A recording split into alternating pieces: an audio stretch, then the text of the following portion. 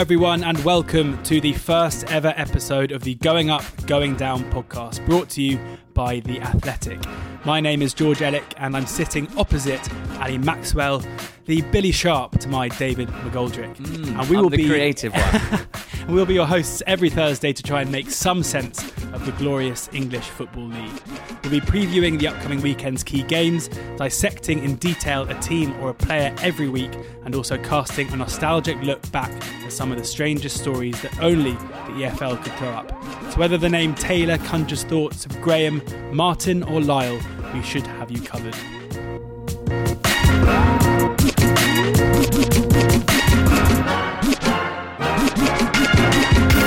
Yeah, all of our podcasts are completely free.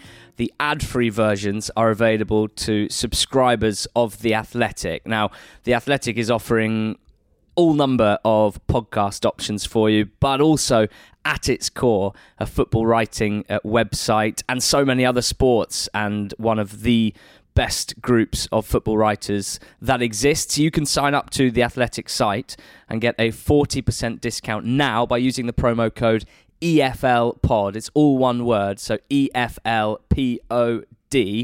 Check out The Athletic today. That's where the ad-free version will be, but it's also available on all podcast platforms as well. Now, to start each show, given that we're coming to you towards the back end of the week, we think it makes sense to preview some of the biggest games from across the three EFL divisions.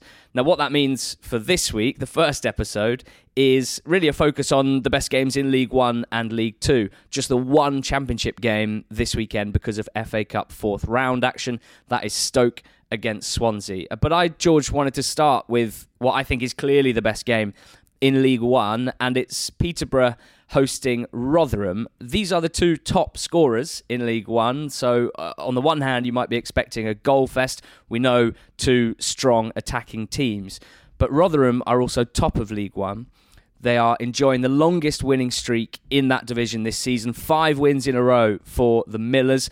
And Peterborough, their hosts, only just ended a 6-game run without a win, with a red card-assisted 4-0 win against Wycombe in midweek. So it's a really interesting game. Rotherham, they're top of the table. They deserve to be there. But we know that League One this season has had one theme, one major theme, which is those who reach the top of the table often don't spend long there. So is a wobble incoming.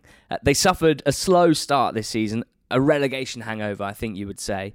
Often teams who battle right to the end and suffer relegation do struggle to hit the ground running. That was certainly the case with Rotherham. But they stuck by Paul Warne, who's a manager that you and I really like. He's quite a quirky character. His post-match interviews are definitely outside of the normal mould. But he's a serious manager as well, and he's getting a tune out of this Rotherham side. Since the start of October, 35 points from 17 games, which is 3 more than the next best in the division in Pompey, 8 more than the third best of Burton. So you can see how they've risen to the top of this division. They've got the attack sorted, best record in League One for expected goals for, and the third best defensive numbers. So you can kind of see that this is built on a solid foundation. You mentioned that we're fans of Paul Warne, and you know it's something that people may not know about him is the human aspects of his managerial style. How much do you think that impacts it? I mean, for people who don't know, he encourages his players to share stories about their struggles with their family, their personal struggles as well, and even kind of quirky sides of his managerial tactics. He changed the home and away dugout earlier this season at the New York Stadium in order to try and improve the home performances. So do you think part of the reason why he's able to get such a good tune out of this Rotherham side is because of those different methods he looks to when things aren't going so well? I think possibly. It's hard to know without being within a club, but he certainly takes a really different approach to the psychological side and the motivational side of the game. Not in any way old school, militaristic, but quite the opposite. I've no doubt that he's got authority. This wouldn't work otherwise, but his slightly more modern approach, I suppose, to team bonding, team building, and trying to build a strong psychological bond between players is something that we saw when they were struggling last season in the Championship. The fact that they were underdogs all the time was quite an easy motivational win, I suppose, for Warne. And then the test is, all of a sudden you're now favourites for promotion, or certainly among them, and you have to go about it a different way. As for the style of play, I think there are a number of teams who, when you're struggling in the Championship or any division, your nice style, your philosophies can often get changed a little bit by the grind, the week-to-week desperation for points. And now we're seeing a worn team in the mould that he wants. A former fitness coach, they are always among the most intense teams in the division. If you look at PPDA, which is the metric for pressing, essentially, they're second in the league for that. And they play a 4-4-2, which is exciting, fast and direct with this quite intense press without the ball. They're a team that has a lot of varied threats, so they haven't necessarily got one obvious star that you can pick out, but partnerships all over the pitch. Up top recently, Michael Smith, who's a tall target man type, has been bringing out the best out of Kyle Vassell, who hadn't scored for Rotherham, mostly thanks to injuries, but now has 5 in his last 5 in all competitions. But I guess the big name at the moment is Ogbene. Chidozie Ogbene, really speedy winger. He came over from Linfield to Brentford, didn't break through there. He finds himself at Rotherham, and he's really growing into himself. Absolutely electric pace that defences are finding really difficult, and they've brought in someone we loved at Scunthorpe, Hakeem Adelakun, who couldn't break in the team having got the move to Bristol City, but is also a real threat from out wide. So real varied wide threat, really solid at the back. They've got the best aerial duel percentage in the league, so they're a strong team as well as a good attacking side. But they're up against this Posh team, and they're an interesting side as well, you know? Yeah, I was going to say, coming on to the opponents, I wrote an article for The Athletic back in October, which you can still find, which the title was How 3 Misfits Are Firing Peterborough's Promotion Challenge with 25 goals between them in 11 games. That was Marcus Maddison, Ivan Toney and Mo Issa. Fair to say, since I wrote that, things have changed somewhat. They won midweek against Wickham, thrashing them 4-0. Wickham down to 10 men early on in that game. And that ended a run of just 2 points in 6 games. So what do you think caused that rut, that loss of form? And do you think after Tuesday's game, we're going to see a different side coming up against the table toppers here? Well, I think Tuesday's game, you shouldn't get carried away with that 4-0 win against Wickham. A really early and incredibly harsh red card for the Wickham centre-back. And Peterborough, fair, they made the most of that. They scored 4 really good goals. And Ivan Toney, who is really the star man, showed all of his best attributes.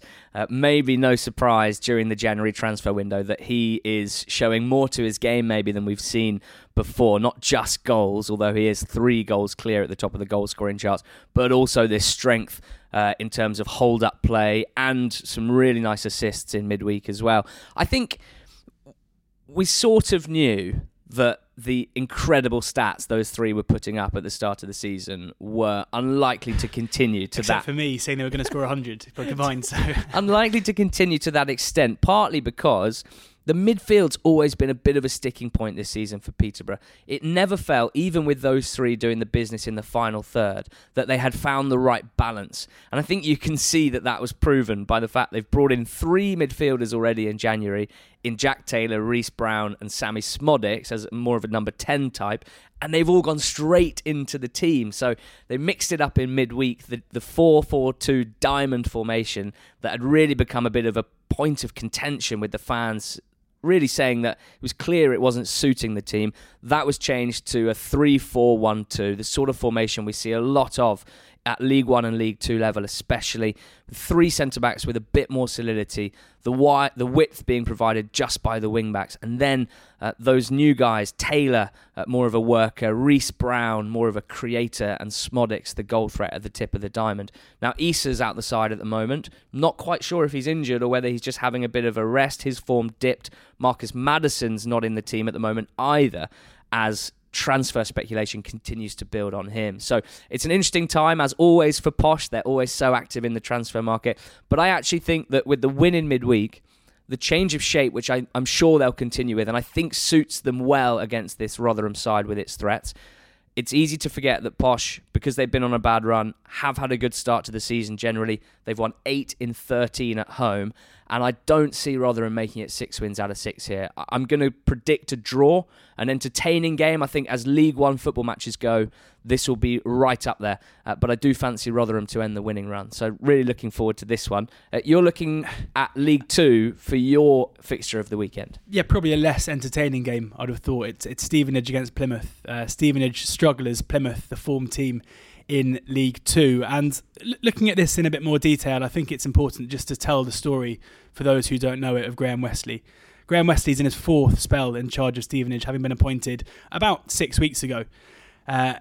He's a bit of a legend at the club. He won back-to-back promotions in his 2nd stint there, out of the National League, straight up into League One, which nobody really saw coming whatsoever. He was replaced after his 3rd spell at the club by a certain Teddy Sheringham. Fair to say that didn't end too well. But his general way that he approaches the game, his management style is quite bizarre, and some of the stuff that he's done in the press has been interesting to say the least. He once beat Newcastle in the FA Cup, and he said that his team talk and the reason why they won was because he told his Stevenage team to go out and win the match 5-0, because we established if we did just 20% of what it would take to win 5-0, then we'd still win. If only all football was that easy. He also became manager of Peterborough and told the fans on his appointment that he would get his team to play 600 or more passes per game and have 25 or more shots. To put that into context, Manchester City under Pep Guardiola average about 18 shots per game. So fair to say that didn't go to plan either, and he was sacked 7 months later with the team in 14th. He was also sacked as Newport County manager back in March 2017 with the club 11 points adrift at the bottom of the table. Mike Flynn came in and kept them up miraculously, and Westley said afterwards that it was his strategy that was the cause for that success. It feels a bit like, George, a 4th spell in charge of Stevenage, but there have been times where he's left. If we look at it in the context of a relationship, there were times where I think he thought he was probably better than Stevenage and moved upwards. But now coming back to Stevenage, having really been out of work since that Newport gig, it kind of feels like they're the ones who, he's gone back with his tail between his legs almost. Although that's not really a character trait of Wesley's. I think it's fair to say that Graham Westley wouldn't have got another job in League Two except for the Stevenage job. And he hasn't changed, let's say that. You look at the transfers they've made. I mean, bringing in Graham Westley a couple of weeks before the transfer window was always going to be interesting. But the players that he signed Joe Leasley, who has spent this season on loan at Stockport from Harrogate Town, making the step up to League Two. He signed Jake Cassidy, who he signed from Maidenhead United after spells at Maidstone, Guiseley and Hartlepool. He signed Diagouli Darbo, who's been unattached since leaving a 3rd division club in France in May. And Alex Ravel, who we all remember from Rotherham, who'd retired. So those are the 4 signings he's made. 3 of them started and made their debuts on the last weekend, and they beat a decent Cambridge team 4-0 away from home. This is Graham Westley being Graham Westley, and his career, for all that we mock him, the successes have come in these extraordinary runs of form. We've seen it at Stevenage a few times, especially during that 2nd spell where they would go 13, 14 games, winning 11 or 12 of them.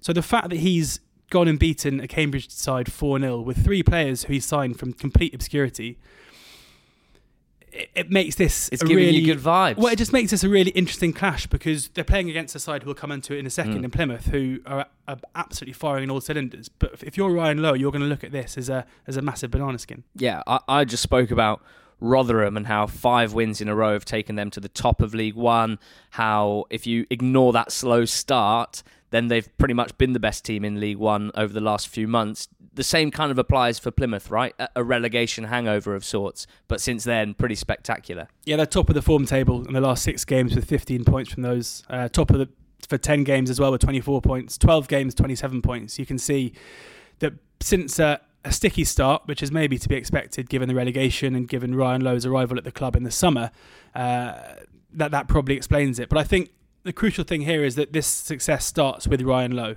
He's a manager who took over Bury before their relegation from League One, managed to take them up last season for their final season, as the club that they were then.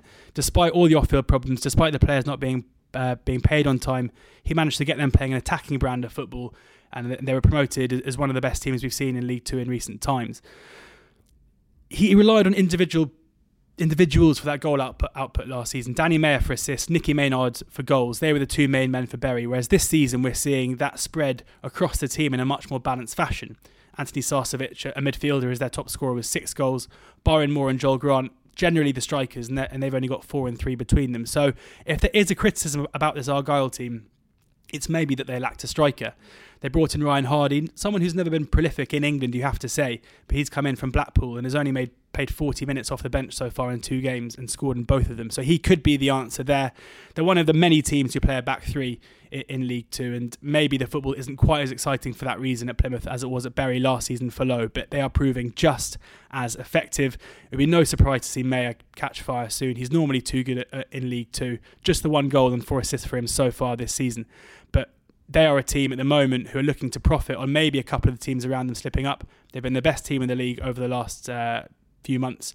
And in terms of a prediction for this one, it's hard to bet against Plymouth, you have to say, because of their form. But at the same time, because of Stevenage's result on Saturday and because of what we know about Graham Westley, if he has somehow managed to galvanise the side into something half decent, then this could be a tricky one. So I'm going to say a 1-0 win for the away team, Argyle. I feel like Wesley's really got inside your head in recent weeks.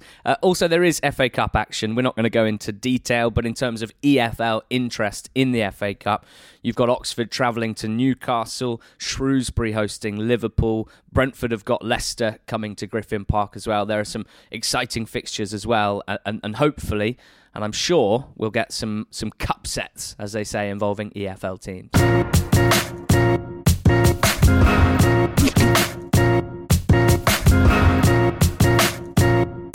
So now we come to the hot take debate. This section of the show is where Ali and I will go on record with our current EFL hot take, an opinion that goes against the grain and, in many cases, the evidence currently before us. We've had some fun with this in the past on social media, and for a while last season I wouldn't have been welcome to the Stadium of Light. But to get us up and running, Ali has a hot take, so hot that if we look directly at it, we may as well go blind. Yeah, thanks, George. I think that getting promoted from the Championship to the Premier League is bad. I think it's a bad thing. All right, so you think that the whole point of football and the reason why we go to games and the epitome of being an EFL fan is a bad thing? It's interesting you say the reason why we go to games, because I think you're thinking of something else, but it is one of my points. There's a few different aspects to this. Bear in mind that we've been covering these leagues for quite a while. So we've seen, let's say, since we've started doing podcasts about the EFL, probably 12 teams go up to the Premier League from the Championship. Quite a few of those teams have fans that we know quite well and who we've spoken to about what it is to go up to the Premier League and the experience when they get there. So I suppose from a pure fan sentiment point of view, there's something that I'm missing here. But I think there's a few things to go through here. The actual raison d'etre of sport and football and why I love the EFL is competition. And there's plenty of arguments to be had about whether the Championship is a level playing field. There's absolutely no argument when it comes to the Premier League. If you go up to the Premier League from the Championship, generally you have just enjoyed one of the greatest seasons that you could possibly have ever experienced, with wins galore. You go up to the Premier League, you've got this Big 6, you're told. It's a Big 6. Maybe now with Leicester it's a Big 7. Let's say you've got 12 out of 38 games. That's a third of your matches that you go into. And what you really would love is a 0-0. Or maybe sitting on the edge of your own box with 6 at the back and maybe scoring from a set piece, maybe taking 3 points, but realistically, not really. Now, what that does mean is then you've got 26 games, 2/3 of your games, which are unbelievably stressful because they mean so much. They're against teams who are in a similar boat than you. The relegation battle normally takes up about 10 teams for the majority of the season. And as an experience as a fan goes, that strikes me as being exceptionally stressful. I think one of the things people might say is, oh no, but you really want your club to be playing against the best players and you see them in the flesh. I don't think that really stands up anymore. I think that that whole, the top players being held up as these amazing, unattainable things, I think that's been diluted. The modern age where we know all their foibles, we follow them on Instagram, and we know that they're actually quite boring, and we see them play all the time. To every game in the Premier League you can see extended highlights of. So the amazing moments, they become fairly normal. Crucially, I think the match-going experience is not as good. Now, this doesn't apply for everyone, but especially for away fans, I think there's a lack of variety in terms of the stadia that you're going to. I think that VAR has created a bewildering fan experience. We're never going to talk about VAR on anything we do. Only in this scenario. I think it's created a bewildering fan experience. I spoke to a few friends who are in the Premier League, having been in the Championship. One of them didn't celebrate a goal against Liverpool because wasn't sure whether VAR would give it or not. It's remarkable. But there's also kind of, I suppose this is a sentimental thing I've got as well. Well, go on. Well, I was going to say, I'm just thinking about this. If I was a Leeds fan listening to this, or if I was a Brentford fan thinking to this, or even like a Preston fan listening to this, who's never been able to watch their team in the Premier League, and you mentioned how you're going to have this amazing season, and that is true. You speak to Sheffield United fans about last season. You speak to Norwich fans about last season. They had 46 games of unbelievable drama, which with success at the end. We're probably going to be welcoming Norwich back to the EFL next season. It looks like. If not, they're going to have an amazing few months coming up. But they will always have that day where they beat Man City. You look at Sheffield United, who have managed to make the step up and are now going from strength to strength and could be following their team around Europe next season. Surely the whole premise of football fandom is risk and reward. And if you do get relegated again and you're back in the league, at least you'll always have that season. Yeah, you've picked and you had to pick the Sheffield United example. You can't ignore that. Clearly they are massively flying in the face of everything I say. Although I will also point out that they've been pretty bewildered by VAR. They've not enjoyed that. They've also not always enjoyed the media coverage. And I think this is quite an interesting one. It's clear that when you play in the Championship, you are less visible. The media are not covering you to the same extent. There are some excellent podcasts, but you're not in the public eye. In the Premier League, you're more visible. But I think as a fan, that comes with higher expectation for how people are going to cover your team. And I feel like there's a lot of fans who feel it's not matched by the coverage that you get. I think often it's felt that teams are being paid off at the end of major highlights shows with a straightforward line instead of any real analysis. And that can be quite hurtful because you love your team and you love what they're doing. The last thing I'll say is, you're absolutely right. Norwich's season was incredible. Aston Villa's second half of last season, unbelievable. What saddens me slightly as well is that you see that the relationships between fans and the players and managers with whom they've experienced the highest joy, and it can get toxic so quickly. It can become strained and fraught really swiftly in a way that really upsets me. I just look at Daniel Farke, who's being well backed by his board, and he's in a good situation, but it's almost unbelievable for us to see Norwich fans questioning Daniel Farke and forgetting last season. For Villa fans to say Smith's not good enough for this level, that saddens me. It happens with players as well. I just think it's not talked about enough that the move to the Premier League can actually not be very enjoyable. That was this week's Hot Take. Want to hear from you Leeds fans, you Villa fans, you Norwich fans who've maybe experienced what Ali's talking about firsthand. So get in touch and let us know what you think.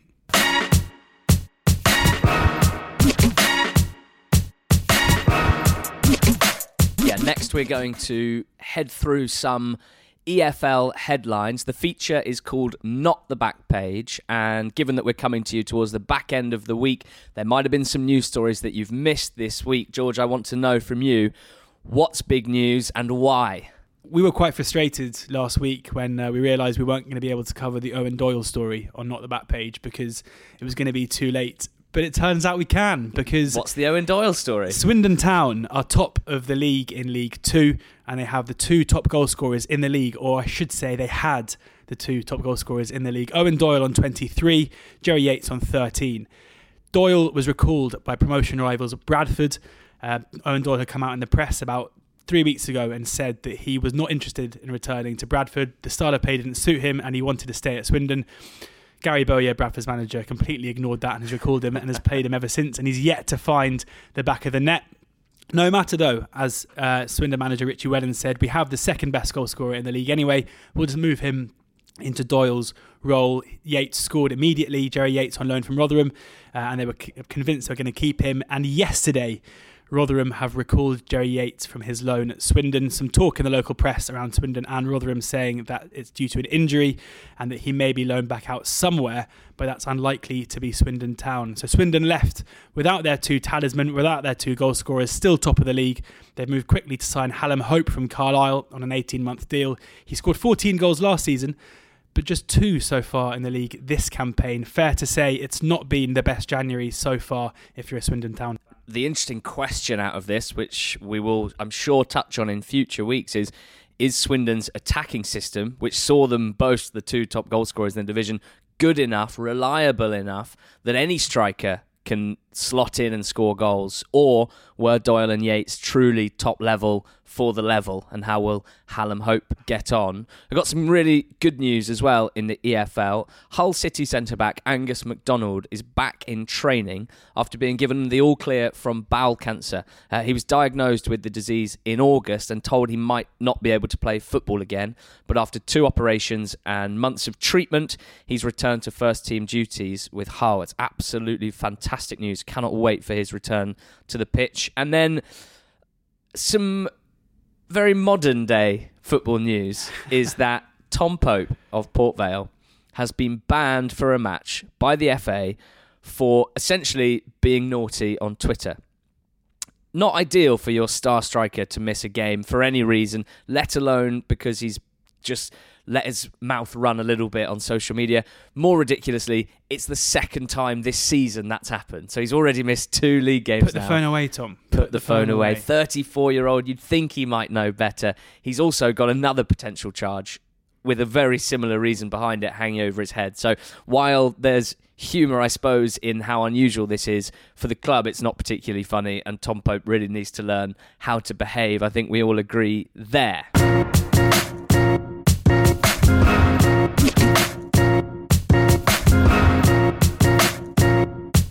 Now we have a feature called In Focus, where Ali and I will take it in turns every week to pick out an EFL club or an EFL player that we want to delve right into. It might be looking at them at the moment, it might be looking at them tactically, personality, whatever. We're going to be looking to deep dive into whatever takes our fancy in the EFL. Yeah, so this week I have chosen a club. I've chosen Swansea City to look at a little bit more in depth. And I suppose the first thing to say is it's not because they are absolutely smashing it.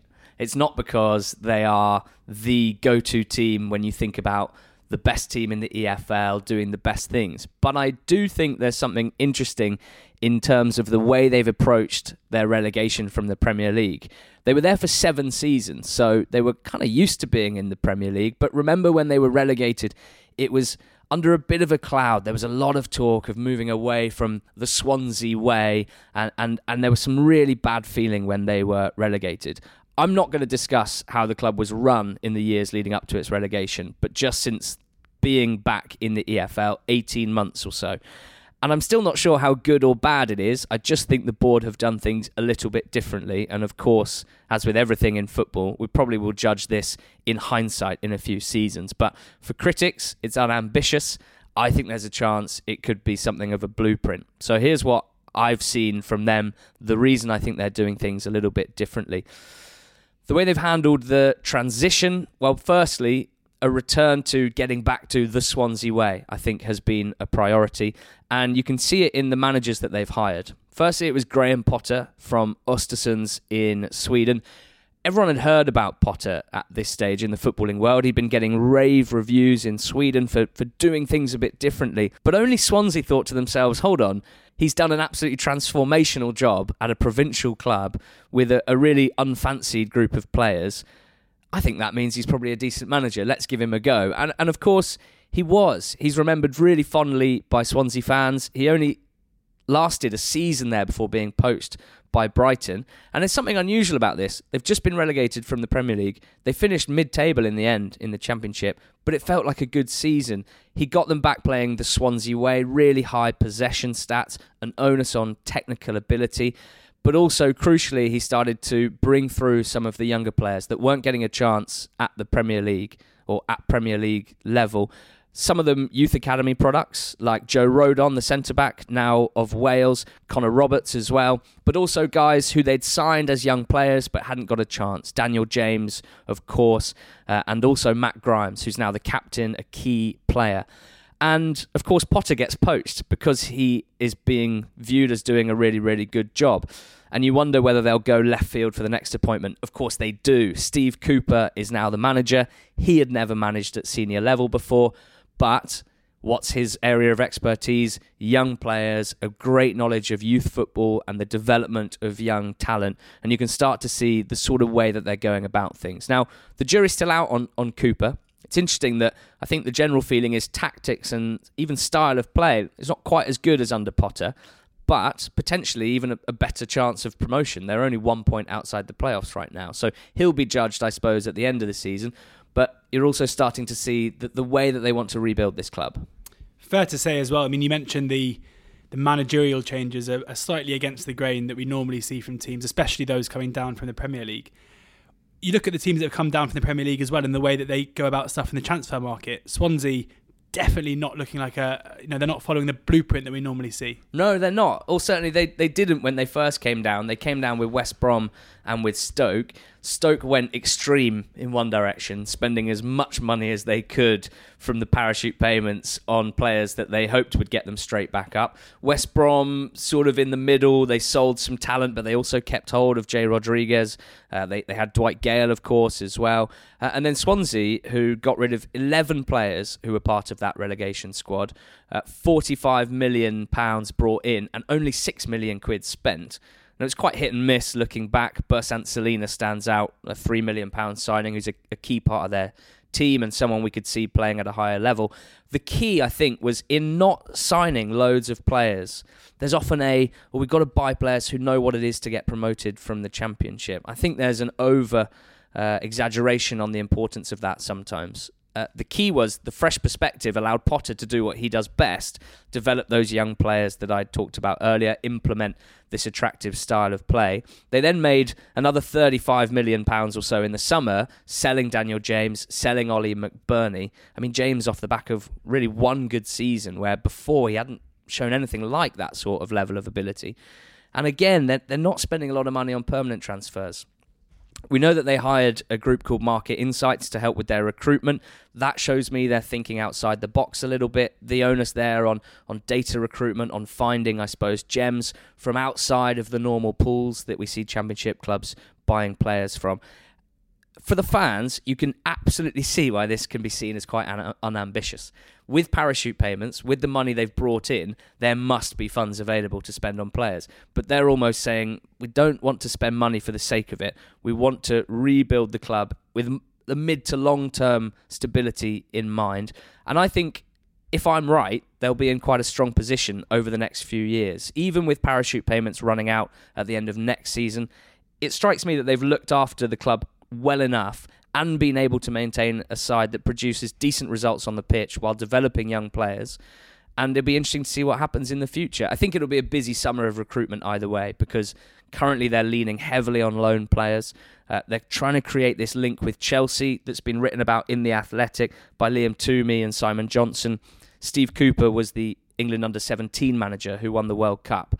And the 3 January loan signings, Guehi, Brewster, Gallagher, all players from the Premier League, from Liverpool and Chelsea, who played under him in winning that title a few years ago. So I'm just interested. I'm looking at this mid to long term and thinking it's quite an interesting strategy and one that I buy into. I think it's good.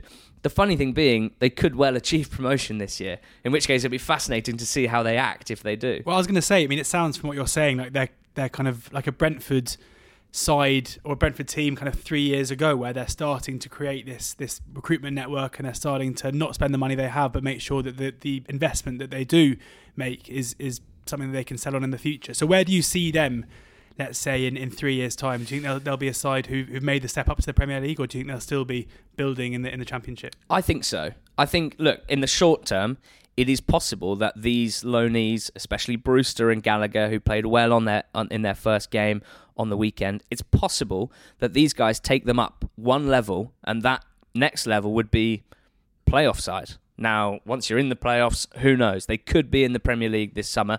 I suspect that is, at this stage, not likely, and it'll be a big summer of recruitment because there's still a bit of rebuilding of this squad to do. They could do more to rebuild this in the new image of Swansea, and it'd be interesting to see how they go about it, how much money they spend, and where they're recruiting players from. But I do think that going forward, I can't see it all coming crashing down. And that does happen sometimes with teams who are relegated from the Premier League, who really gamble to try and go back up swiftly with the parachute payment money and don't make it. Then you get a moment where you have to change everything really quickly in order to basically understand your new realities financially. We're seeing that this season with Middlesbrough especially. They've really had to change the whole structure of the club, and it could be a few years before they sort of I guess, understand what it is to reach the top end of this division. Whereas I kind of think Swansea are prepping themselves for a promotion, but in 1 or 2 years rather than immediately. And I'm interested to see what happens.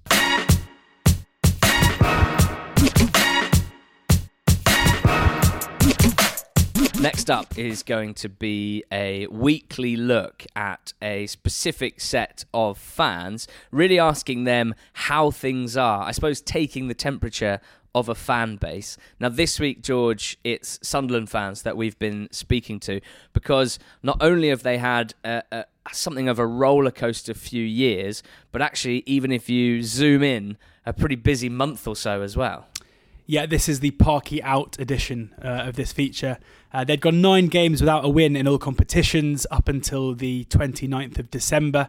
This was following the sacking of Jack Ross, and they'd replaced him with Phil Parkinson. They'd only beaten Tranmere and Southend, 2 of the division's strugglers, and they didn't even have a shot on target until the 115th minute, so into extra time when they played Gillingham in the Cup. So it was all pretty desperate, and I had a look at the Parky Out hashtag on Twitter, and so I'm very sorry if I managed to pluck out your tweet, but if you're going to tweet it, then I'm afraid you're going to be held accountable for it. So at SW11__ says, worst team ever in the history of Sunderland AFC, hashtag Parky Out, hashtag Donald Out. After that 2-1 win against Doncaster on the December the 29th, Speak SAFC said, good win. Does that change my stance on anything? Absolutely not. Hashtag Parky Out, hashtag Donald Out.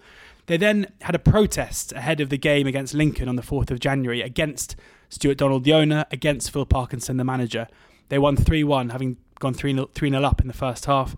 At SAFC Mod, buzzing we won. You never want to see your team lose, but Phil Parkinson isn't and never will be a manager I will get behind. A couple of decent performances won't change that. Hashtag SAFC, hashtag Donald Out, hashtag Parky Out. So, since then, it's been very, very good. They've taken 9 points from their last 9. They've only dropped 2 points in their last 5 games. So we tweeted yesterday and asked our friends Roker Report to retweet it as well, who do great stuff covering Sunderland. We said, have you changed your mind on Phil Parkinson, and do you regret the criticism that he got at the time? And we've got loads and loads of replies, plucked out 2 or 3 that I'm going to read out for you now. At AHT_Mr. P. Humble pie can only be truly eaten if he does the job that he was brought in to do. Get us up. We are only back where we started and when he was appointed, but the improvement is undeniable. We look much fitter. He'll be judged at the end of May. At A-Star Bathrooms, a nice little plug for them. I didn't want him to come when he came. Now I'm happy with him and looking forward to games again. I'd always been told he's a slow burner, takes games to get going. He really has shown how poor JR was as a manager. That's Jack Ross. The fact that he didn't care about fitness levels and how they have improved. And finally, at Mackham G, I don't regret any criticism of Phil Parkinson in the early stages. Look at his record. The turnaround has been quite remarkable though. We look solid, playing some good football, and this could be due to a settled starting 11. I also believe the omission of McGeady has helped. Better balance. A reply to that was from at Mackham Cafu too. His record was nothing short of a disgrace, and he should have been sacked. Even after this turnaround, we are only where we were when he took over. So fair to say, Ali, Sunderland fans definitely seeing the improvement, are happy about the improvement, but are in no way throwing all their weight behind Phil Parkinson. Yeah, judge him in May seems to be the real headline, I suppose, from all of that.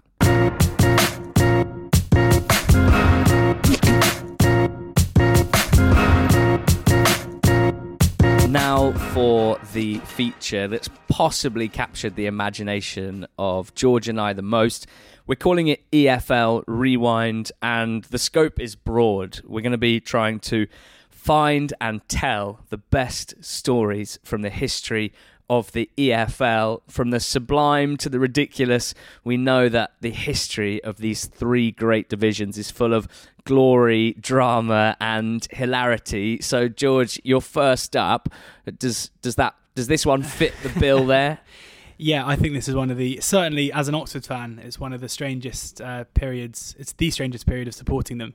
And it takes us back to the 9th of December 2004, and Oxford United have just parted company with Graham Rix after a less than successful period as manager, and after a short caretaker spell, they are set to appoint Chris Turner in what is possibly the most naughties EFL appointment of all time. Chris Turner, who'd left Sheffield Wednesday, everyone knew it was going to be him. The back page of the Oxford Mail even said the headline was "It's Chris Turner." Some bored journalists are in the press room waiting for Chris Turner to arrive and give the very, very dull press conference, and it's not Turner that walks in, but it's an Argentinian international by the name of Ramon Diaz who comes in with an entourage and a translator. Owner at the time, Firas Kassam, sits down next to Diaz and says to the press, "Shall we wait for Chris Turner?" Whoa. With a knowing look. So this guy, Ramon Diaz, I mean, very, very famous in Argentina. I spoke yesterday to Jerome Sale, who's the editor of BBC, sports editor of BBC Radio Oxford, to find out kind of his take on everything. When Diaz walked in, he said that he asked someone who Ramon Diaz was. And the reply was, he's the third most famous Argentinian behind Diego Maradona and Evita. So he'd come in after a 7-year stint as manager of River Plate, winning 6 domestic titles and a Copa Libertadores, which is, as big as it really gets in South America. But as a player as well, he had a massive, massive profile. He came through, was a contemporary and a teammate of Diego Maradona's. They played together in the 1979 Youth World Cup, where Diaz, not Maradona, won the Golden Boot. They played together in the 1982 World Cup for Argentina. He missed the 1986 and 1990 World Cups, apparently because of a feud with Maradona, where Maradona asked for him not to turn up. I hope he got on with Evita at least. Yeah, fingers crossed. And he also had a successful playing career, both River Plate and in Italy, for Napoli, Fiorentina and Inter. What was this guy doing, turning up to a struggling, what was then Division 3 side, trying to fight off relegation, having managed River Plate? His arrival was, of course, in an age before social media, so nobody really knew this was coming. It took everyone by surprise. These days, you would think that people would know what was coming. And Jerome Sale, who I mentioned earlier, when he first asked Ramon Diaz for an interview ahead of his first game, was met with a request for $100,000 because Diaz was used to being able to charge for interviews, and he had to explain this is the BBC, and that's not really what happens here. He brought in 4 players: Juan Pablo Raponi from Olimpia in Argentina, Mateo Corbo, who'd previously played for Barnsley but was also a graduate from a South American academy, Lucas Colmanelli, who'd come through at River Plate, and Diaz's son, Emiliano Diaz, who still tops every single list for the worst ever Oxford player. He was just not a footballer at all. Mateo Corbo was certainly the best player who came in. He played 13 games for Oxford and picked up 9 yellow cards and 1 red card. He was the hardest man I've ever seen play for the Yellows. And Diaz came in and he had 25 games in charge of the club, got 10 wins and drew 7 games. He was a massive, massive success on the pitch, certainly better than his predecessor Graham Rix. His assistant, Horacio Rodriguez, was the one who could speak English. Also, another weird twist to this that Jerome told me was that Ramon Diaz's translator was Italian. So they couldn't even find a Spanish translator. So he would have to speak not even in his mother tongue in order to conduct interviews. It all ended fairly sadly with Ramon Diaz promised, I think, a fair chunk of money, allegedly, to take over the next season. That salary was then drawn back upon. I think people involved tried to buy the club off Firas Kassam. It all ended up with Ramon Diaz and his assistant Horacio Rodriguez being locked out of the stadium when they tried to come back, having been so successful. But my favourite thing about this is it's often fun to look back at previous EFL 11s lineups because they're littered full of forgotten names. Oxford lost 2-1 at home to Grimsby in February 2005, and the starting lineup was Chris Tardif, Dave Mackay, Matt Robinson, Matteo Corbo, John Ashton, Barry Quinn, Lucas Colmanelli, Juan Pablo Raponi, Chris Hackett, Steve Basham and Tommy Mooney. Nice. That is a team I can get behind. That is an era that I absolutely loved. And it's a period that we'll always remember fondly, and hopefully we'll see Ramon Diaz back. He's managed Paraguay since. It's absolutely bizarre. That is absolutely bizarre. Chris Turner, by the way, went to Stockport instead. 7 wins in 51 games there. And since then, only a short spell with Hartlepool United as well. So, even Ramon Diaz for half a season was probably worth it. Well, it's up to me next week to find something to rival that, potentially better it. Who knows? But that's the first EFL Rewind. That's all from the Going Up, Going Down podcast. We hope you've enjoyed episode 1. We're looking to bring you similar themes, similar features each week, but we'd also love to hear what you've enjoyed, what you found interesting from this first episode as we look to create an interesting EFL show for the second half of the week. It's been brought to you by The Athletic. Now, The Athletic is the place to be for all the best football writing, whether it's the website or the app, slick as it is, but also a number of podcasts now released, some club specific, some of them enjoying the wider parts of football. The Zonal Marking podcast is my favourite outside of this one, personally. Who hosts that? It's a new guy. You wouldn't know him. That's one of my favourites. There's so much to enjoy. The podcasts are all free and available on all platforms. But we'd also implore anyone who doesn't subscribe to the Athletic app to give it a try today. You can get 40% off the price of your annual subscription if you sign up to The Athletic today using the promo code EFLPOD. It's all one word, so EFLPOD, 40% off. We hope you'll join us again next week, and we hope to hear from you on social media. So do get in touch, and thanks for listening.